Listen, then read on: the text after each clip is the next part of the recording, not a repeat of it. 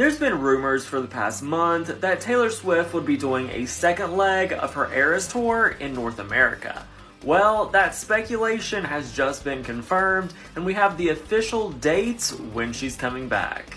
Taylor will be performing internationally for the rest of this year and most of 2024.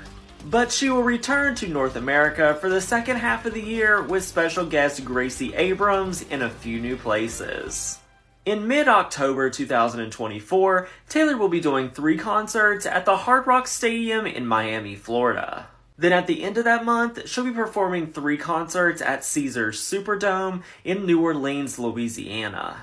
Then for the beginning of November, she will be performing 3 shows at the Lucas Oil Stadium in Indianapolis, Indiana. And then she will finish off in the middle of November with 6 shows at Rogers Centre in Toronto, Ontario.